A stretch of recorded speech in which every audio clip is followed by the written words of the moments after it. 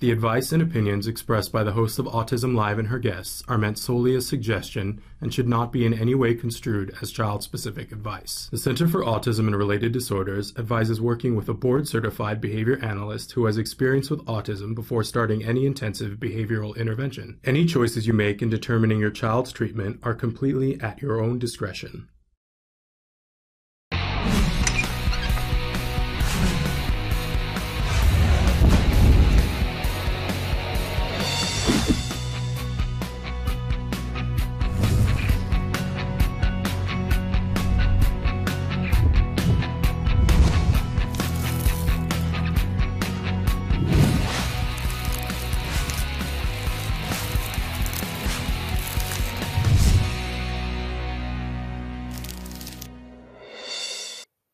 Good morning and welcome to Autism Live. I'm Shannon Penrod, and man, is there a lot going on this morning. So much going on. I'm like trying to cancel an optometry appointment. I just said to Traven about 10 minutes ago, I was like, yesterday was a bad day to take off because there were too many things going on. And some of them are things I got to tell you. First of all, right now, if you are watching us live, you go to Facebook. I have something posted on my Facebook page. I think Traven either has something on Autism Live up or will have something live up in a second, but it was up 2 days ago. We did a video, we did a live show with Lisa Ackerman 2 days ago.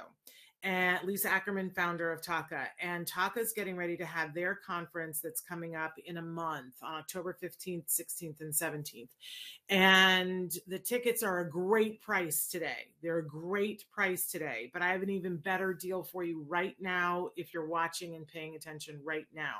If you will go to Facebook, find the video with Lisa, just share it. Share it anywhere, and then shoot us a quick email at Autism Live. So autismlive@gmail.com and tell us where you shared it. And at the end of this hour, we're going to pick 25 people at random. So don't miss out on this. Register and have the chance to win a free ticket to that conference. It's virtual. And you don't even have to go on those days. If you're like, Shannon, that's like the busiest weekend of the year for me, they've got you, because you can watch those videos through the end of the year, which is fantabulous, right? So if you want to win those tickets, you got to do something right now. Go, it's on my, I know it's on my Facebook because I just put it there and the video link is there. Just share it. Just share it. I don't care where you share it someplace, tweet it. I don't care. Share it someplace. Right. And then shoot us an email. The email is autismlive@gmail.com. Tell us where you shared it. And then at the end of the hour, and Traven, I'm going to need for you to do it because I can't be doing that at the same time. I'm going to, so what Traven's going to do is, I think we'll probably go like 10 minutes before the hour, and Traven will really quickly pull out the names. And then Traven, if you can send them to me in the chat, and I will read off the names and you will know who won. Okay. So, all good for that. Now that's an amazing conference, and that's coming up in October. Let me tell you something. If you're in the mood for a conference today, there is a conference that is starting today. It is a global conference that is happening in Greater Phoenix, Arizona. And what's wonderful is that in just an hour, I believe it's in just an hour, Dr. Grant Pichet and I are speaking on the topic of what am I missing? And this was something we were talking about, like what would we love to cover if we had an hour to cover? And based on conversations that we have with you guys all the time, I feel like a lot of people, you get started, you get over the hump and you get started and you're chugging along and you're getting things done and you're making progress. But then you sort of hit a wall where progress stagnates, or you're like, we were making such good progress, but like, it feels like there's a piece missing here. Like we're not getting where we thought we were going to get, and we're working really hard and we want to know why. So Dr. Grant Pichet and I put together a presentation called What Am I Missing? Filled with resources on like all the top things. Like, have you looked at sleep? Have you looked at biomedical? Have you looked at, like all the pieces that you got to put together in order to make sure you're getting it all done? And you don't have to do all of them, but sometimes you're missing one little element. And so that's a presentation that we're doing in an hour. Here's the thing about that conference. It's both in person and virtual as well. And when you buy tickets to it, like if you're saying, Shannon, I'm not available in an hour to watch this thing that you and Dr. Granpeesheh did, don't worry, because you can register and then you can watch the videos later on. In fact, we're not even doing the Q&A after the talk because the talk is recorded. We're doing the Q&A in a week and a half on a Tuesday in the afternoon.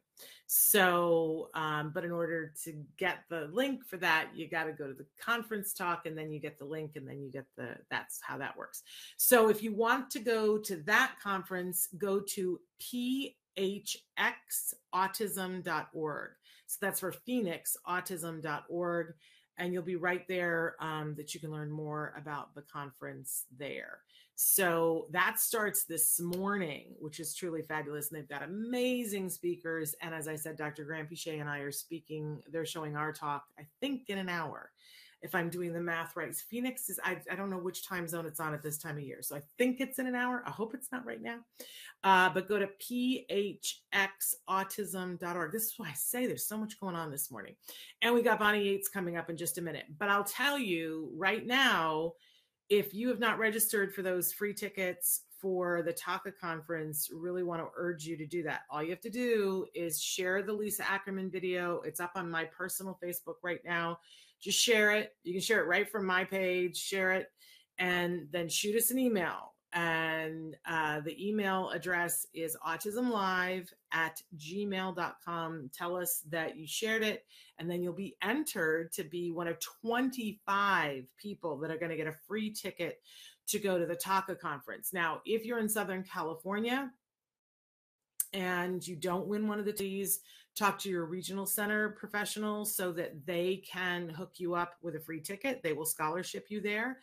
Also, there is a discount if you get your tickets. It ends today. I believe, I want to say, was it $49? I'm not 100% sure, but it was really a lot less expensive. And it's 3 days of conferences and you get the videos until the end of the year, which is pretty sweet. So anyway, I did take the day off yesterday because it was my birthday. I got my birthday crown. I want to do a very specific, I didn't even wear it yesterday. I wore it before and now I'm wearing it today. But I really want to say thank you to Parker. Parker, I got the video and it was hilarious.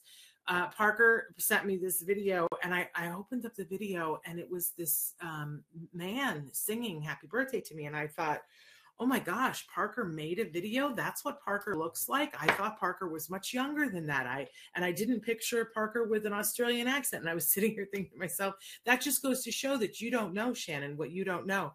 And then I realized it was not Parker, that it was someone else. So Parker, then that made me laugh hysterically. That I thought for a hot minute, I thought that man was you. But it was a video where he sang happy birthday to me, personalized. So it was hilarious, Parker, and thank you so much. And thank you for posting the phxautism.org on Facebook. We appreciate that. So, all right, we got some of that stuff out of the way. Okay. Like crazy morning. Want to remind everybody we're live right now. Today is Thursday, the 16th of September, 2021. Bonnie Yates will be our guest a little bit later on. Oh, Huma, thank you so much. Happy birthday from Pakistan. So thrilled that you're here with us. Purple Lover. Hi there. My son is 3 years and 4 months old. I've got skills and he's achieved a lot. I'm so happy to hear that, Purple Lover. For those of you who watch the show on a regular basis, you've heard us talk about skills and IBT, which is the Institute for Behavioral Training. And they're great tools. Oh my gosh, they're great tools. Right now, because of COVID, they're not available to new customers. We're hoping that will change in the future. The current customers are being supported, but they're not taking on new commercial customers because they want to make sure that they're handling, what they have and not taking on new people. So Purple Lover, I'm so glad that you have it and that you're using. and they said, my question is, whatever is in the skills curriculum, is it for like 3 to 4 years old? I mean, in my son's case. So here's the thing with skills is that it's this ginormous thing. And then for that covers every single skill that even begins to emerge up to age, I believe it's age 8. But people always panic and think, because skills living is for skills that start emerging at 12. And people go, well, there's nothing for people that are 8 to 11, which isn't true, because the skills that start to emerge when you're 8 are skills that you work on the rest of your life. But I hope we don't have 10-year-olds who are learning how to balance their checkbook. So the skills living picks up with things that don't come into play until later. But you'll see that even the things that are in skills, man, there's stuff in skills that I'm still working on, right? That are things about being self-actualized and getting better at things that start when you're 8. So, and it goes emerging skills. So emerging means it's just starting to blossom, not all the way there, right? So skills goes from birth to 8, emerging, but really covers skills that you're going to learn your whole life. So here's the thing with skills is that in the beginning, when you do it, you take a little bit of an assessment about the child. It's so important you put in their actual birth date, because they're going to base everything on that. And what it does is the system automatically doesn't give you skills that would be appropriate to emerge when you're 8, because there are things that a 3-year-old really shouldn't be worried about that an 8-year-old needs to start worrying about, right? Like we don't worry about saliency, for instance. Saliency is a lesson where we teach someone how to pick the really important parts of the story to repeat. So if somebody, goes and asks grandma a question and grandma says, it's really important that you turn the oven down in 13 minutes because the cookies are going to burn. I really like your hair. I really love that ribbon in your hair. And do you know that the first time I ever tied a ribbon in your hair was when you were 4? Right? And now the child goes back to mom and says, what did grandma say? We want to make sure that the child pick the conversation out to repeat that are the most important, right? Like we have to turn the temperature on the cookies down in so many minutes, right? If they just, how when you're talking to a friend and you go, you buried the headline, like what? Like that was the most important part. Like you left that part out, right? Well, this is the lesson. Saliency teaches that to kids so that they pick out what are the most important parts of the headline, right? We would never teach that to a 3-year-old. It's not really something that should be in their repertoire, but we begin teaching it to a 7 or 8-year-old, right? So what the system does is it says, we're not going to bother you with the stuff that isn't appropriate for your child. We're only going to give you stuff that's age appropriate. And then it looks at your child's skill level, which you filled out because you took the assessment, and it will base it on that.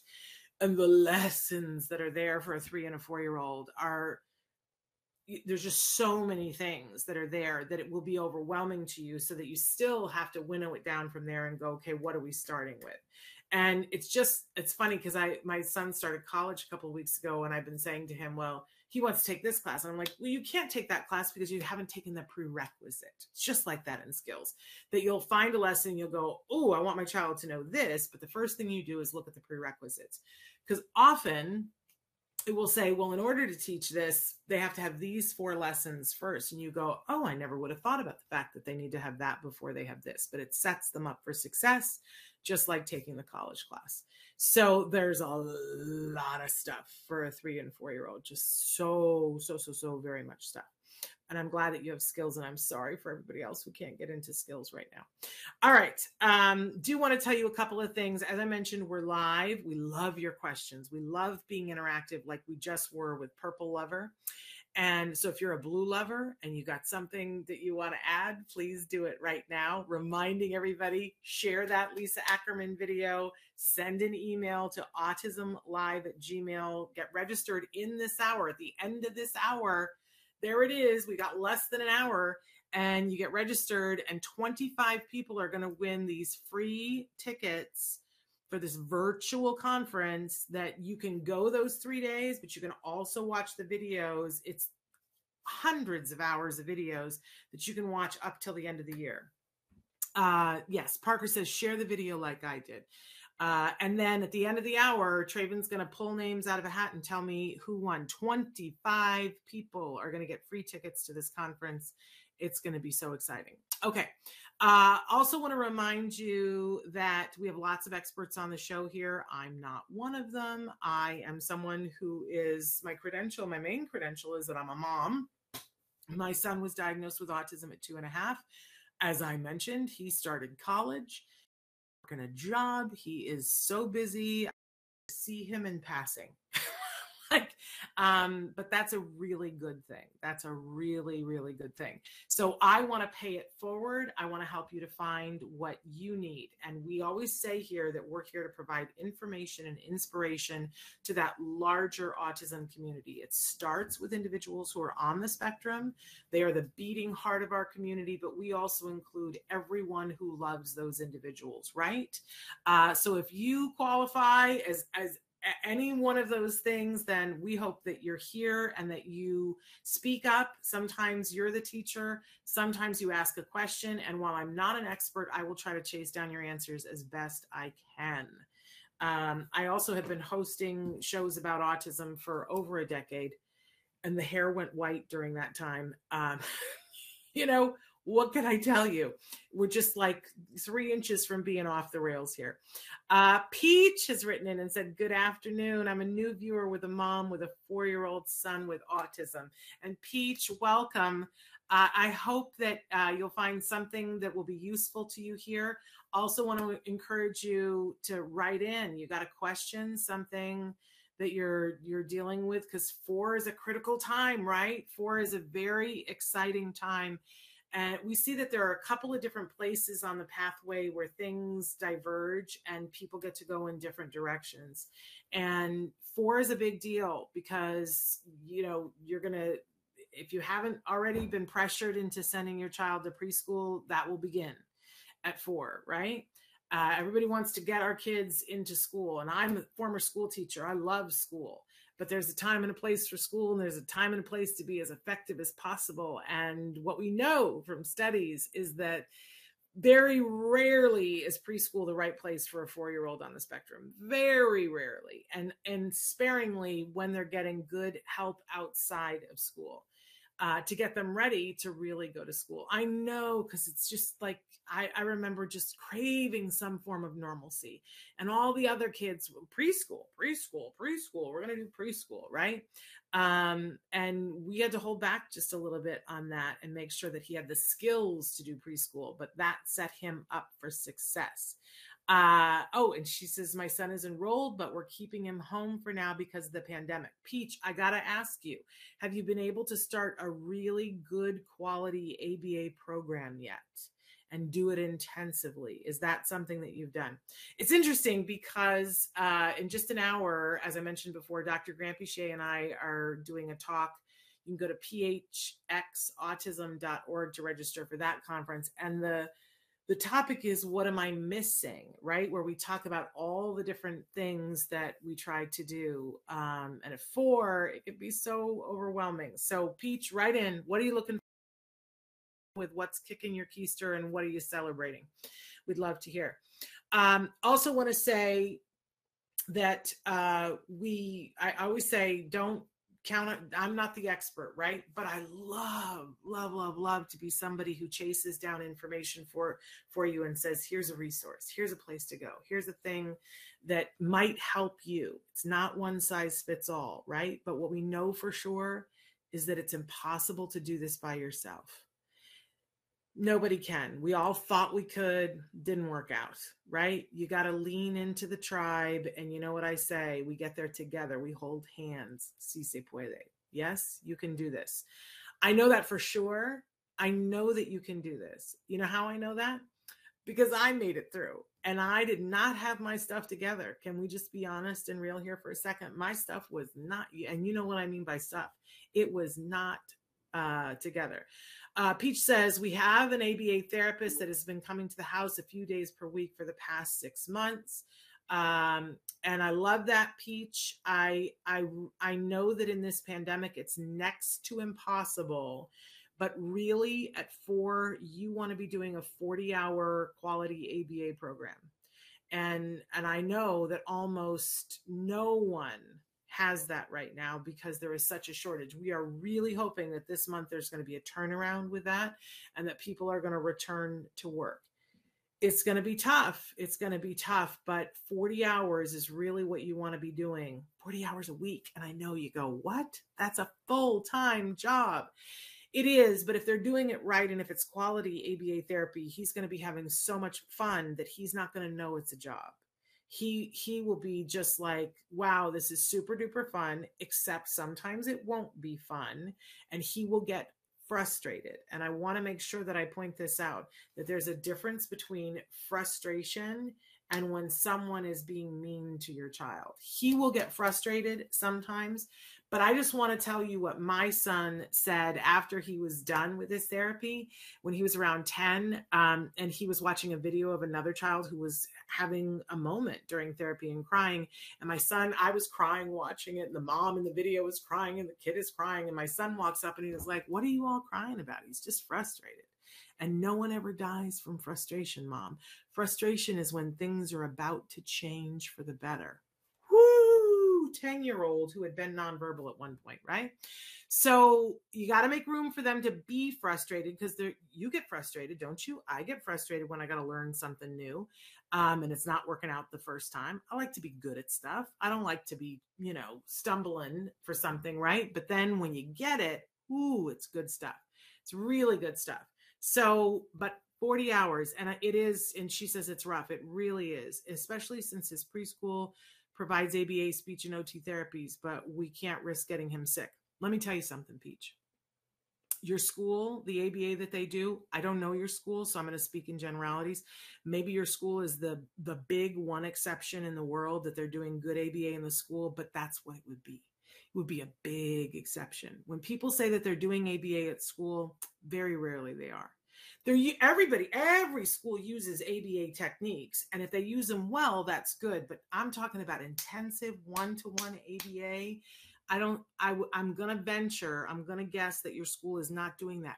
This pandemic in this regard to you is a little bit of a gift because they would be pushing you hard to go to the school. And the fact of the matter is that right now at 4, in all likelihood, what he needs is intensive ABA one-on-one, and that will set him up to be successful at school. So I hate this pandemic. It's been terrible, but in this regard, it's going to be your friend for the next few months. I love that he's at home, but what I want is that ABA therapist coming over all the time, like not just a couple of times a week. We need a team of people, and it can't just be one people 40 hours. So, and I'm seeing you're in New Jersey. You've got some good resources in New Jersey. You've got Dr.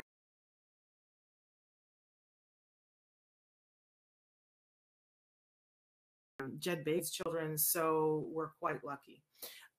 Yes, except that look at the studies. Preschool, special education preschool doesn't show any sign of being what our kids need.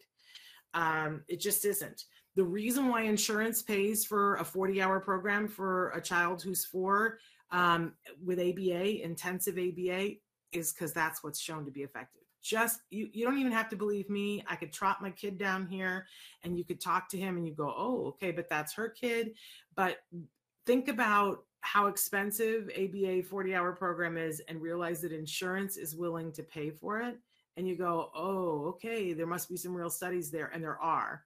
That show that that's what's effective. All right, we're so running low on time. So really quickly, we're going to do our jargon of the day. Ready? Here we go.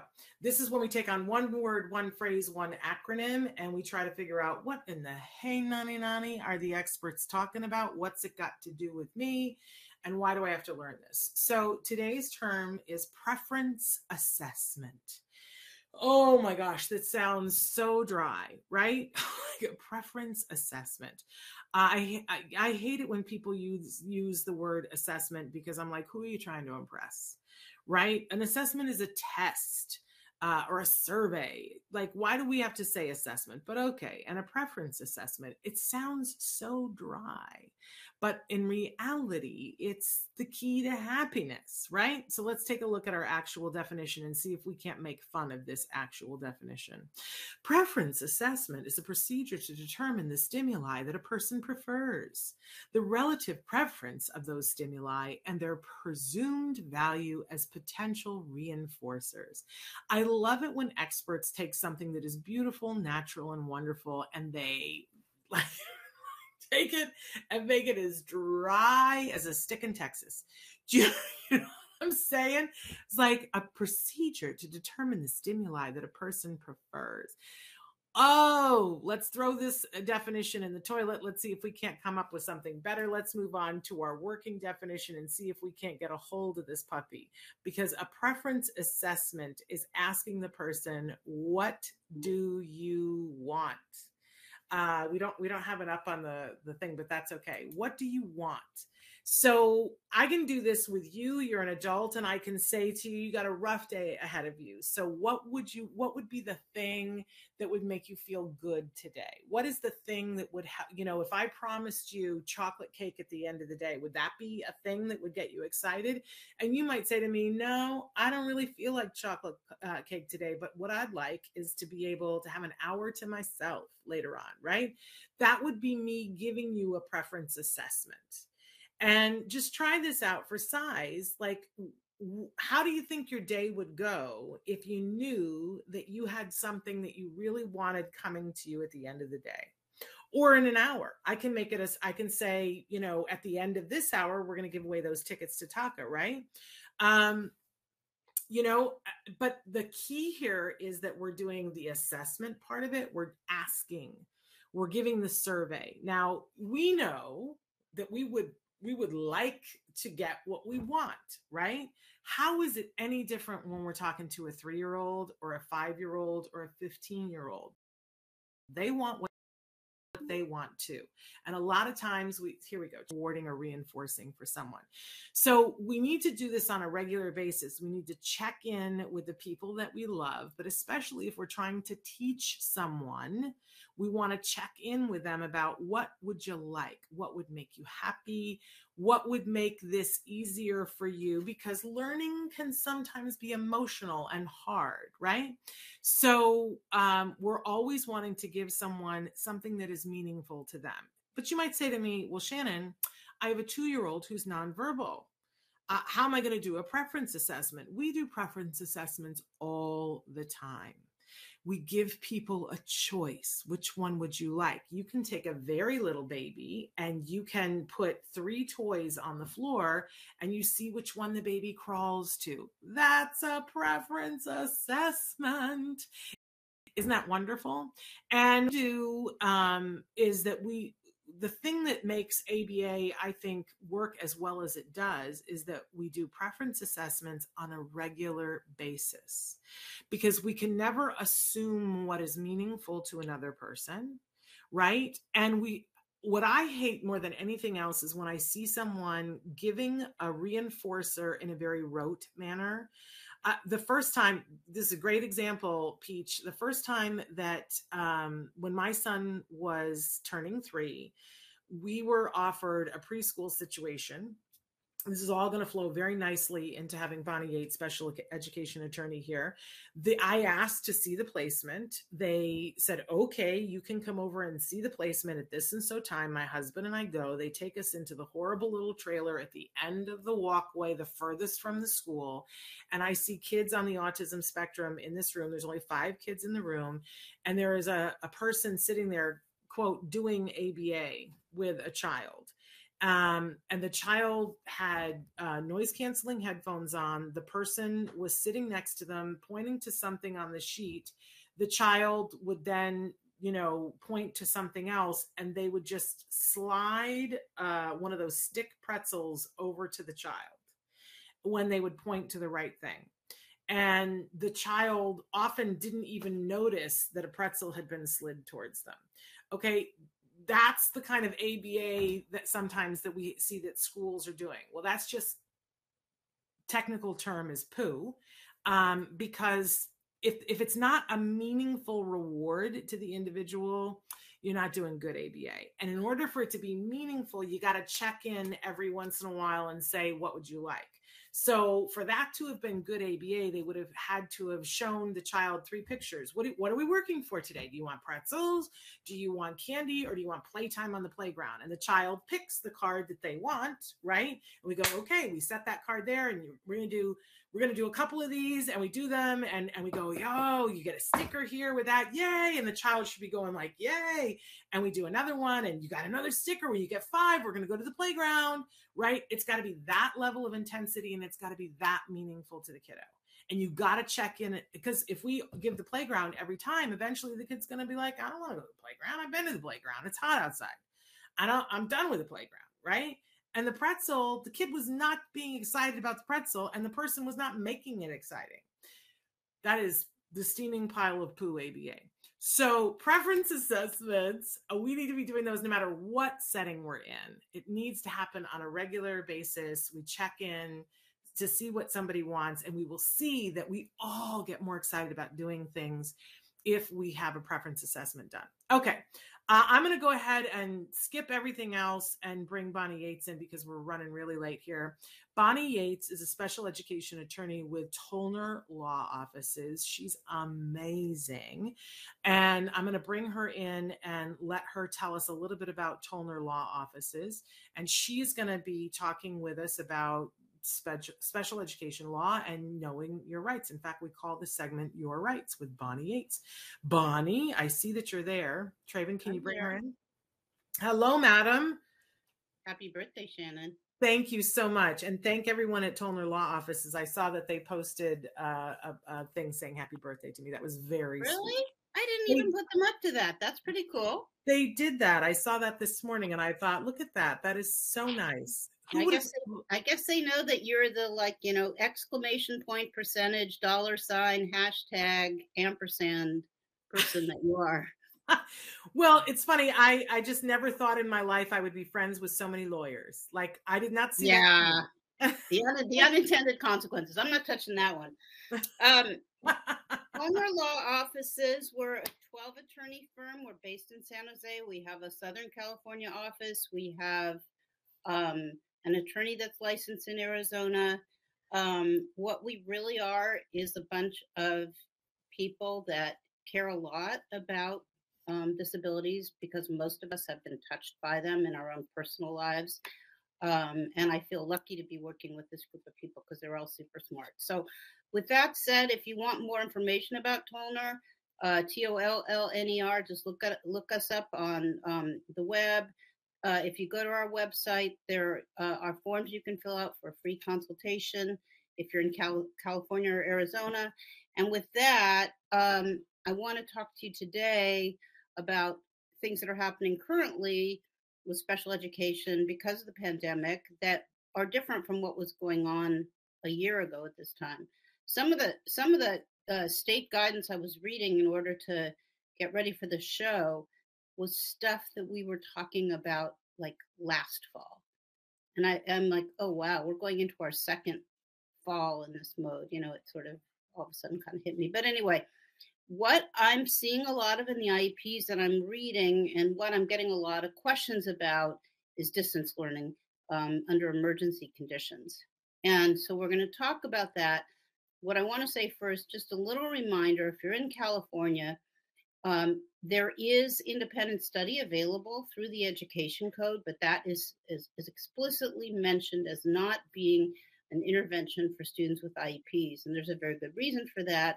It's a recognition of the fact that independent study is not a very good substitute for either in-person learning or the kind of distance learning that was available during the first part of school closure. The other thing is, I think I said this about a week or two ago, but I want to mention it again.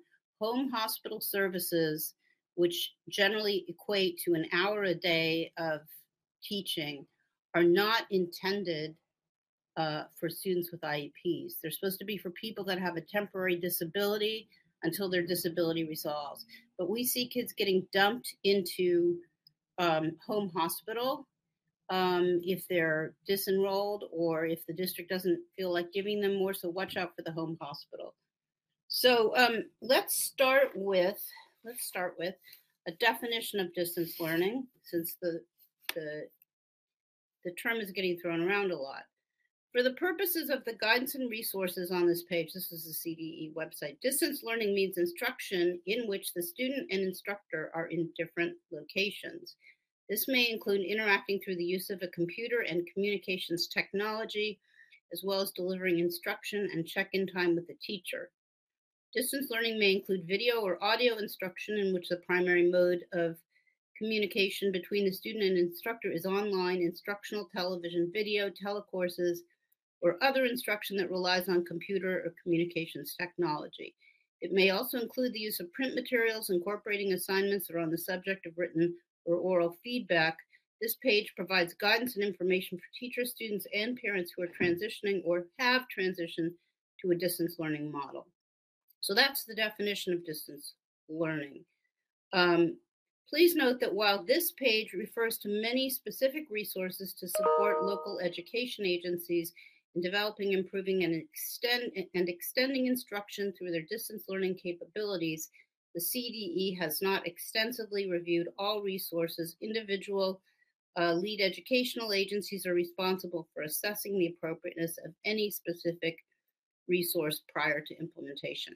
So that's really what that is that's what is available if there's an emergency situation that requires the closure of school for more than 10 school days, right? That's what triggers the emergency plan in your IEP. Now, the thing about the emergency plans that's really interesting is I've read a bunch of them now, and they all basically say we might do it this way, that way, or this way, and we'll contact you once the emergency conditions are in effect, and then we'll let you know how we're going to do this. And that really is not acceptable. It doesn't pass muster. What you should know is that the next time you have an IEP meeting, if you don't have an emergency plan in place already, they're late, because everybody in California was supposed to have one by June 30th. But in any event, use that opportunity to either clean up or initiate a distance learning plan that talks about what your student needs. And Sarah Fairchild, who's an attorney with our office, said that what she likes to do is she likes to start with talking about whether the student can even participate in asynchronous learning. You know, she likes to talk about what the student can do from the home environment, what he can't do, what kind of supports he needs. And we all know now that you can ask for, and in some cases, the state and federal government say in-home services may be warranted. And also parent training may be warranted if that's necessary in order for the parent to assist with the implementation of an IEP during a time of emergency conditions. So Can I pause for a second and interrupt for a second just to make sure that I'm understanding? So first of all, I think for everybody is that we have to have an awareness that in our child's IEP, there should be this emergency plan, and saying if, just to paraphrase what you said a minute ago, if they are saying that, well, if there's school closures, we'll worry about that when we come to, we might do this and we might do that, is not acceptable. They have to have a plan. But here's, I feel like our parents are falling in two separate categories right now, Bonnie. There's one category of people who are thrilled if they can get their child back into the physical school. So I think that this information super important for them about what happens if it's not, so that nobody's caught with their pants around their ankles again. It's way too late in the game for that. People have had plenty of time to plan if there's school closure again, and please let there not be. But there's a whole other category of parents, Bonnie, and that might be something for another day, who are people that have the opportunity to send their child to school right now, but they don't want to because their child is immune compromised. Right. They are not able to. They are not able to. And for those children,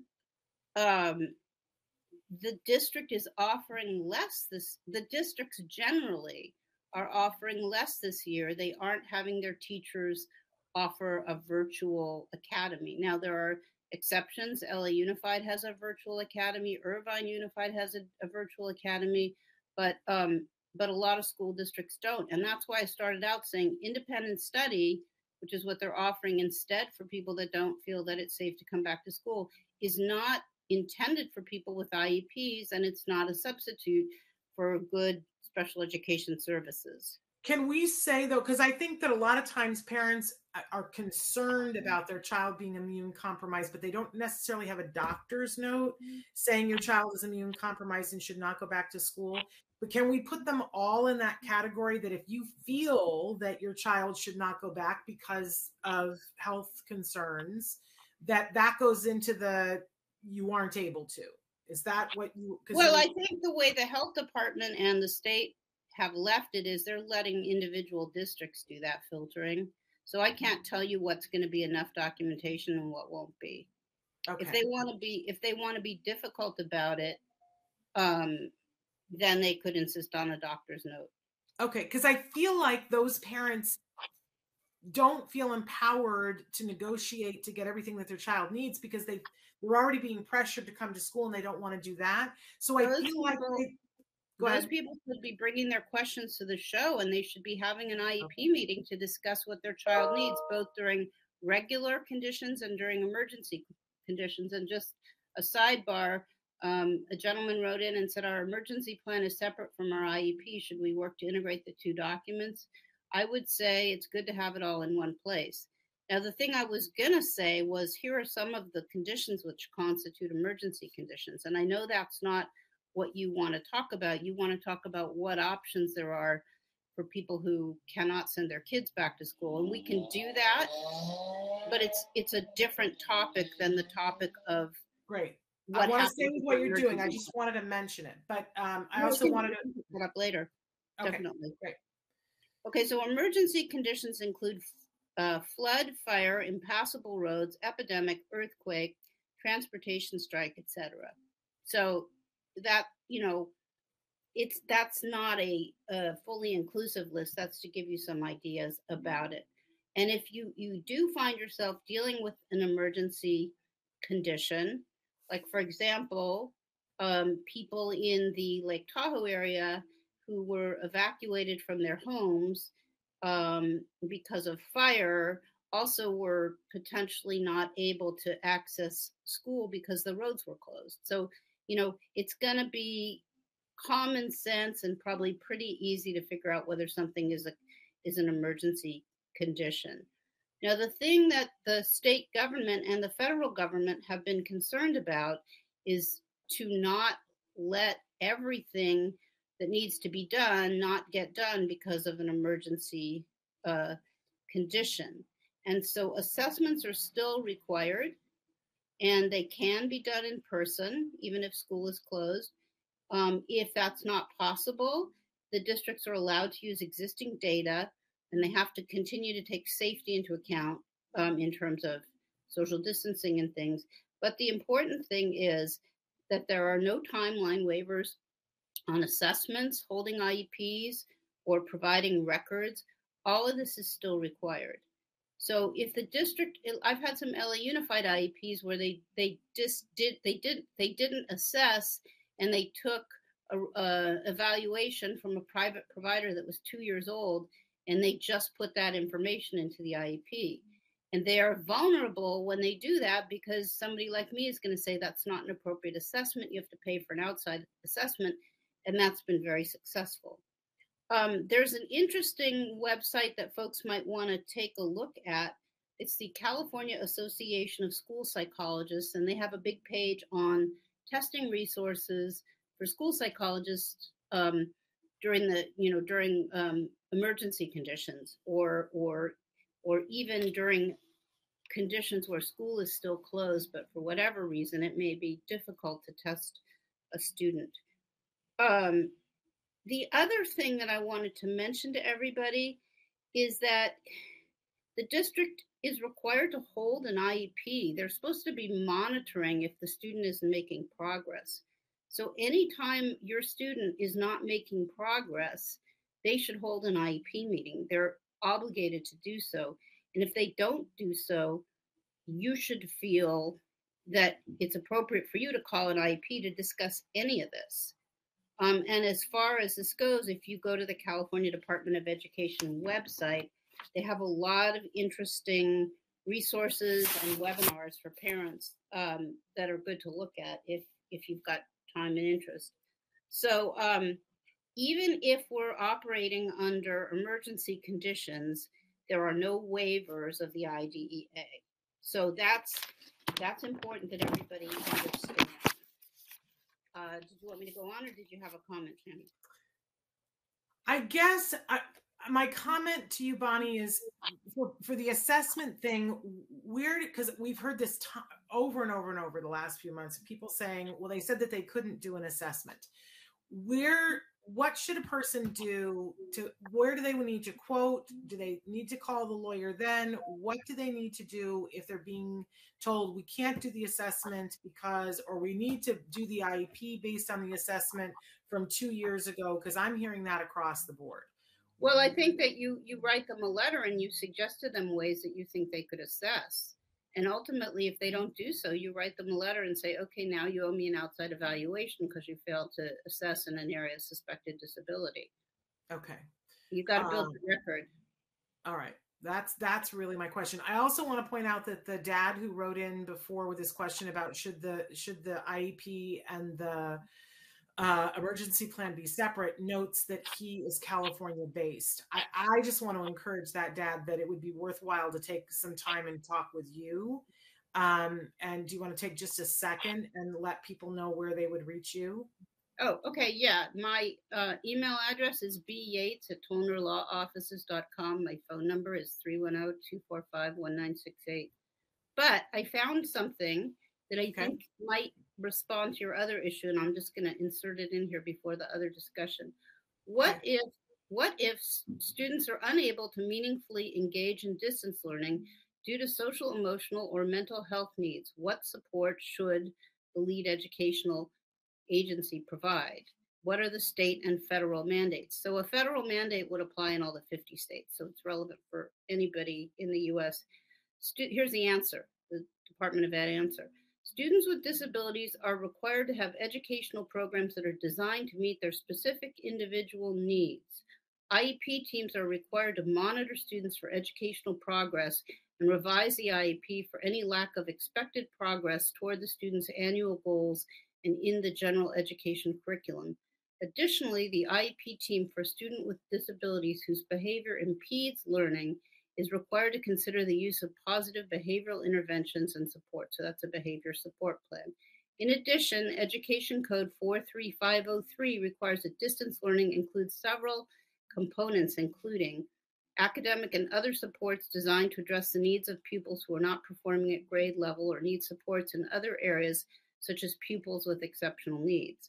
Special education related services and any other services required by the pupil's individualized education program, including the requirement of subparagraph A of paragraph 9 of subdivision A of section 56.345, with accommodations necessary to ensure that individualized education program can be executed in a distance learning environment. Here's the last part. Further, an LEA's learning continuity and attendance plan for the 2021 school year must outline what additional supports will be provided for pupils with exceptional needs served across the full continuum of placements during the period in which the distance learning is provided. Okay, that's a lot of verbiage. What does it mean? It means they have to get together with you and have a meeting if their distance learning plan isn't working, right? If the student isn't adequately progressing. And if you feel like they're not doing that and the student isn't adequately progressing, then you have an IEP meeting and you're basically going to have to tell them, this is how you're going to have to educate my child who's at home because he's autoimmune compromised, or he's immunocompromised, and he's not able to attend school at this time. And you're going to have to tell them what the in-home services should look like. So for anybody that has an IEP who can't go to school, you're going to have to make a case.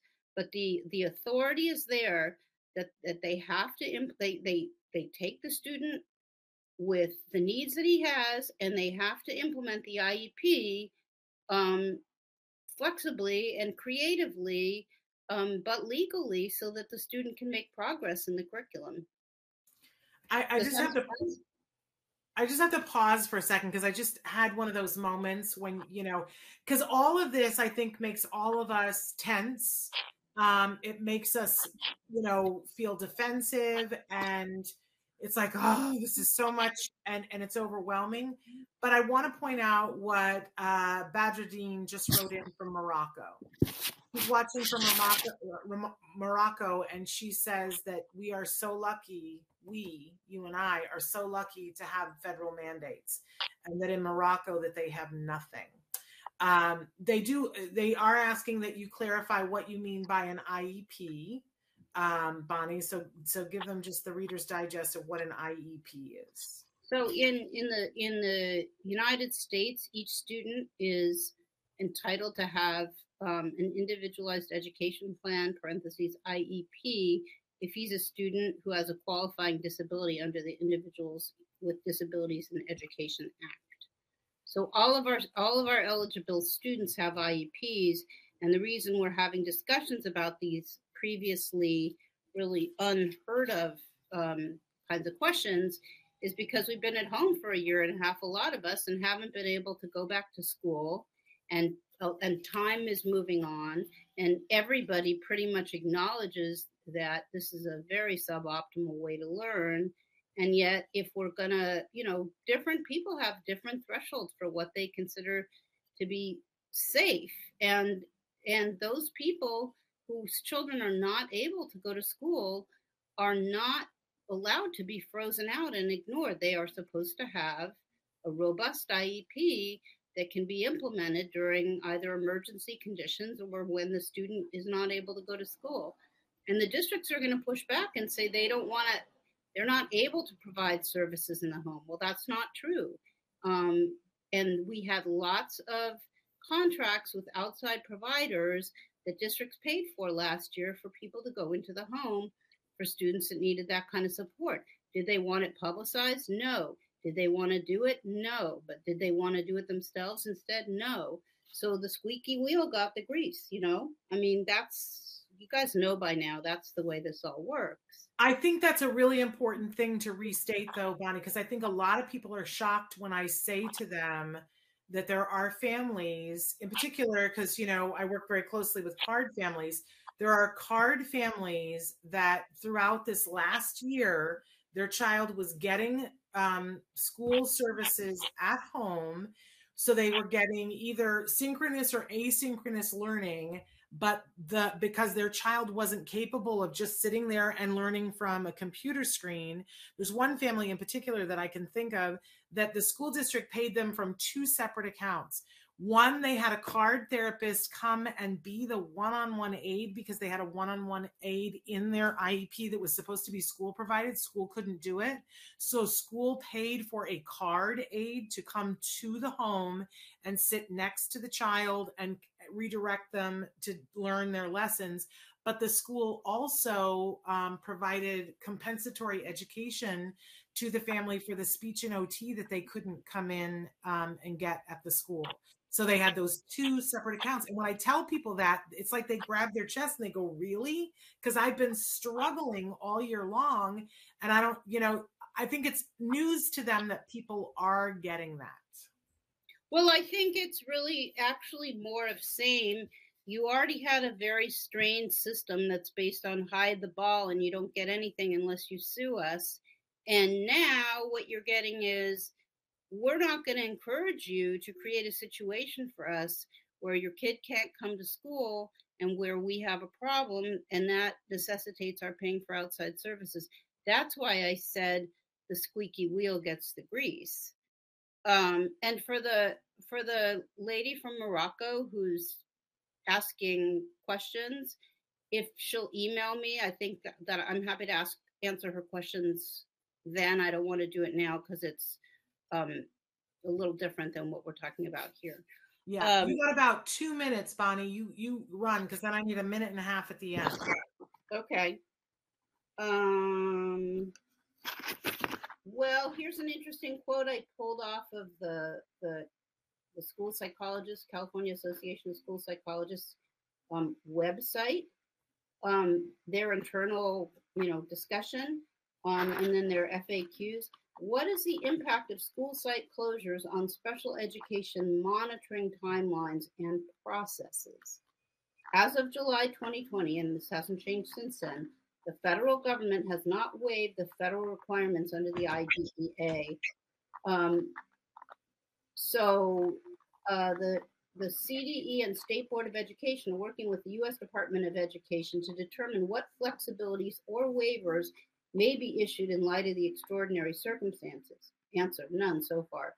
At this time, Congress has not passed any additional waiver authority concerning FAPE and least restrictive environment requirements for the IDEA, reiterating that learning must continue for all students during COVID-19. U.S. Department of Education continues to provide updates and special education guidance. Here's the thing I wanted to read, because I'm always interested in showing you how I think. Given this information, CASP understands that school psychologists feel the pressure of a tsunami building. Assessments not completed during school closure and regularly scheduled assessments will all need to be completed whether doors open physically or virtually. During the time of distance learning, some schools are taking the opportunity to do assessments in one-on-one settings using safety precautions determined by their individual counties. In some exceptional situations, lead educational agencies may need to provide certain supports and services to individual students in person in order to maintain the student's mental, physical health, and safety for the purposes of supporting the student and accessing the alternative options for learning being offered. With that said, alternate service delivery options should seek to comply with federal, state, and local health officials' guidance related to physical distancing and so on. So you can see here that you put your finger on there's a tension here. There's a tension between what the federal government says that they have to do and what they want to do or are willing to do in light of a multiplicity of different issues.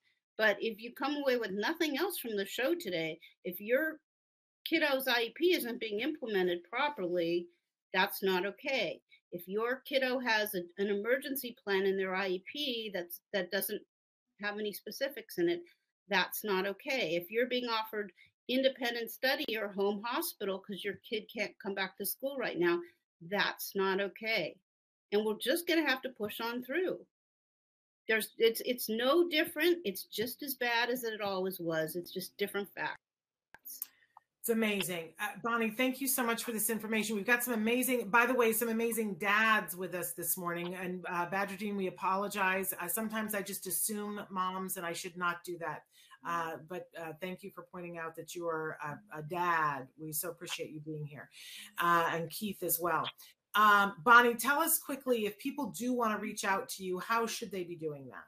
Go to Tollner Law Offices, fill in the new client paperwork, and our office administrator will put you in touch with me.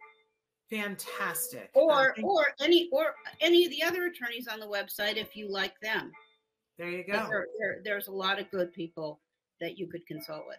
Bonnie, you're awesome. Thank you so much. You can stay or go if you like. I have to read a bunch of names of people who have already won tickets to the TACA conference. You can stay, Bonnie, or you can go. But I'm going to go because I don't like to listen to these church bells. Thank you. Right, happy birthday. You. Have a great weekend. Thank you. Bye-bye.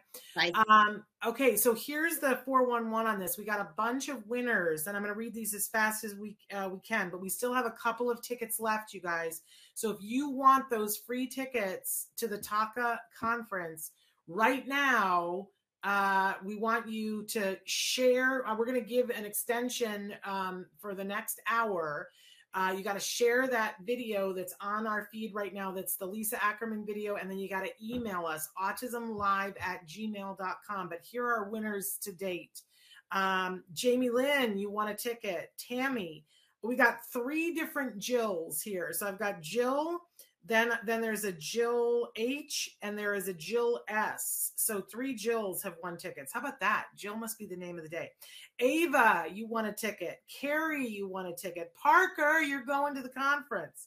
Also, Ilana, Rachel, Karen, Shelby, Matt, Juan, Camilla, Christine, and Rhea. So all of you have won tickets. That leaves us still a handful of tickets, you guys. So if you want those tickets, you've got one hour. We're going to extend it. That you got to share that video, and then you got to write to us, autismlive@gmail.com. Do it now, and we'll pick the winners at random of people who submit. So please write in now. We're back on Monday with a live show, you guys. We got a big announcement that's coming up, and I don't know which day we're going to be announcing it, but tune back in. We'll see you next week. Until then, give your kiddos a hug from me. Oh, and don't forget, you can also go right now to phxautism.org if you want to do that conference. Dr. Grant Pichet and our talk, I believe, is starting right now over at their conference. You have to register for that conference to be able to do that. All right, you guys, see you next week. Until then, give your kiddos a hug from me and one for you too. Bye-bye for now.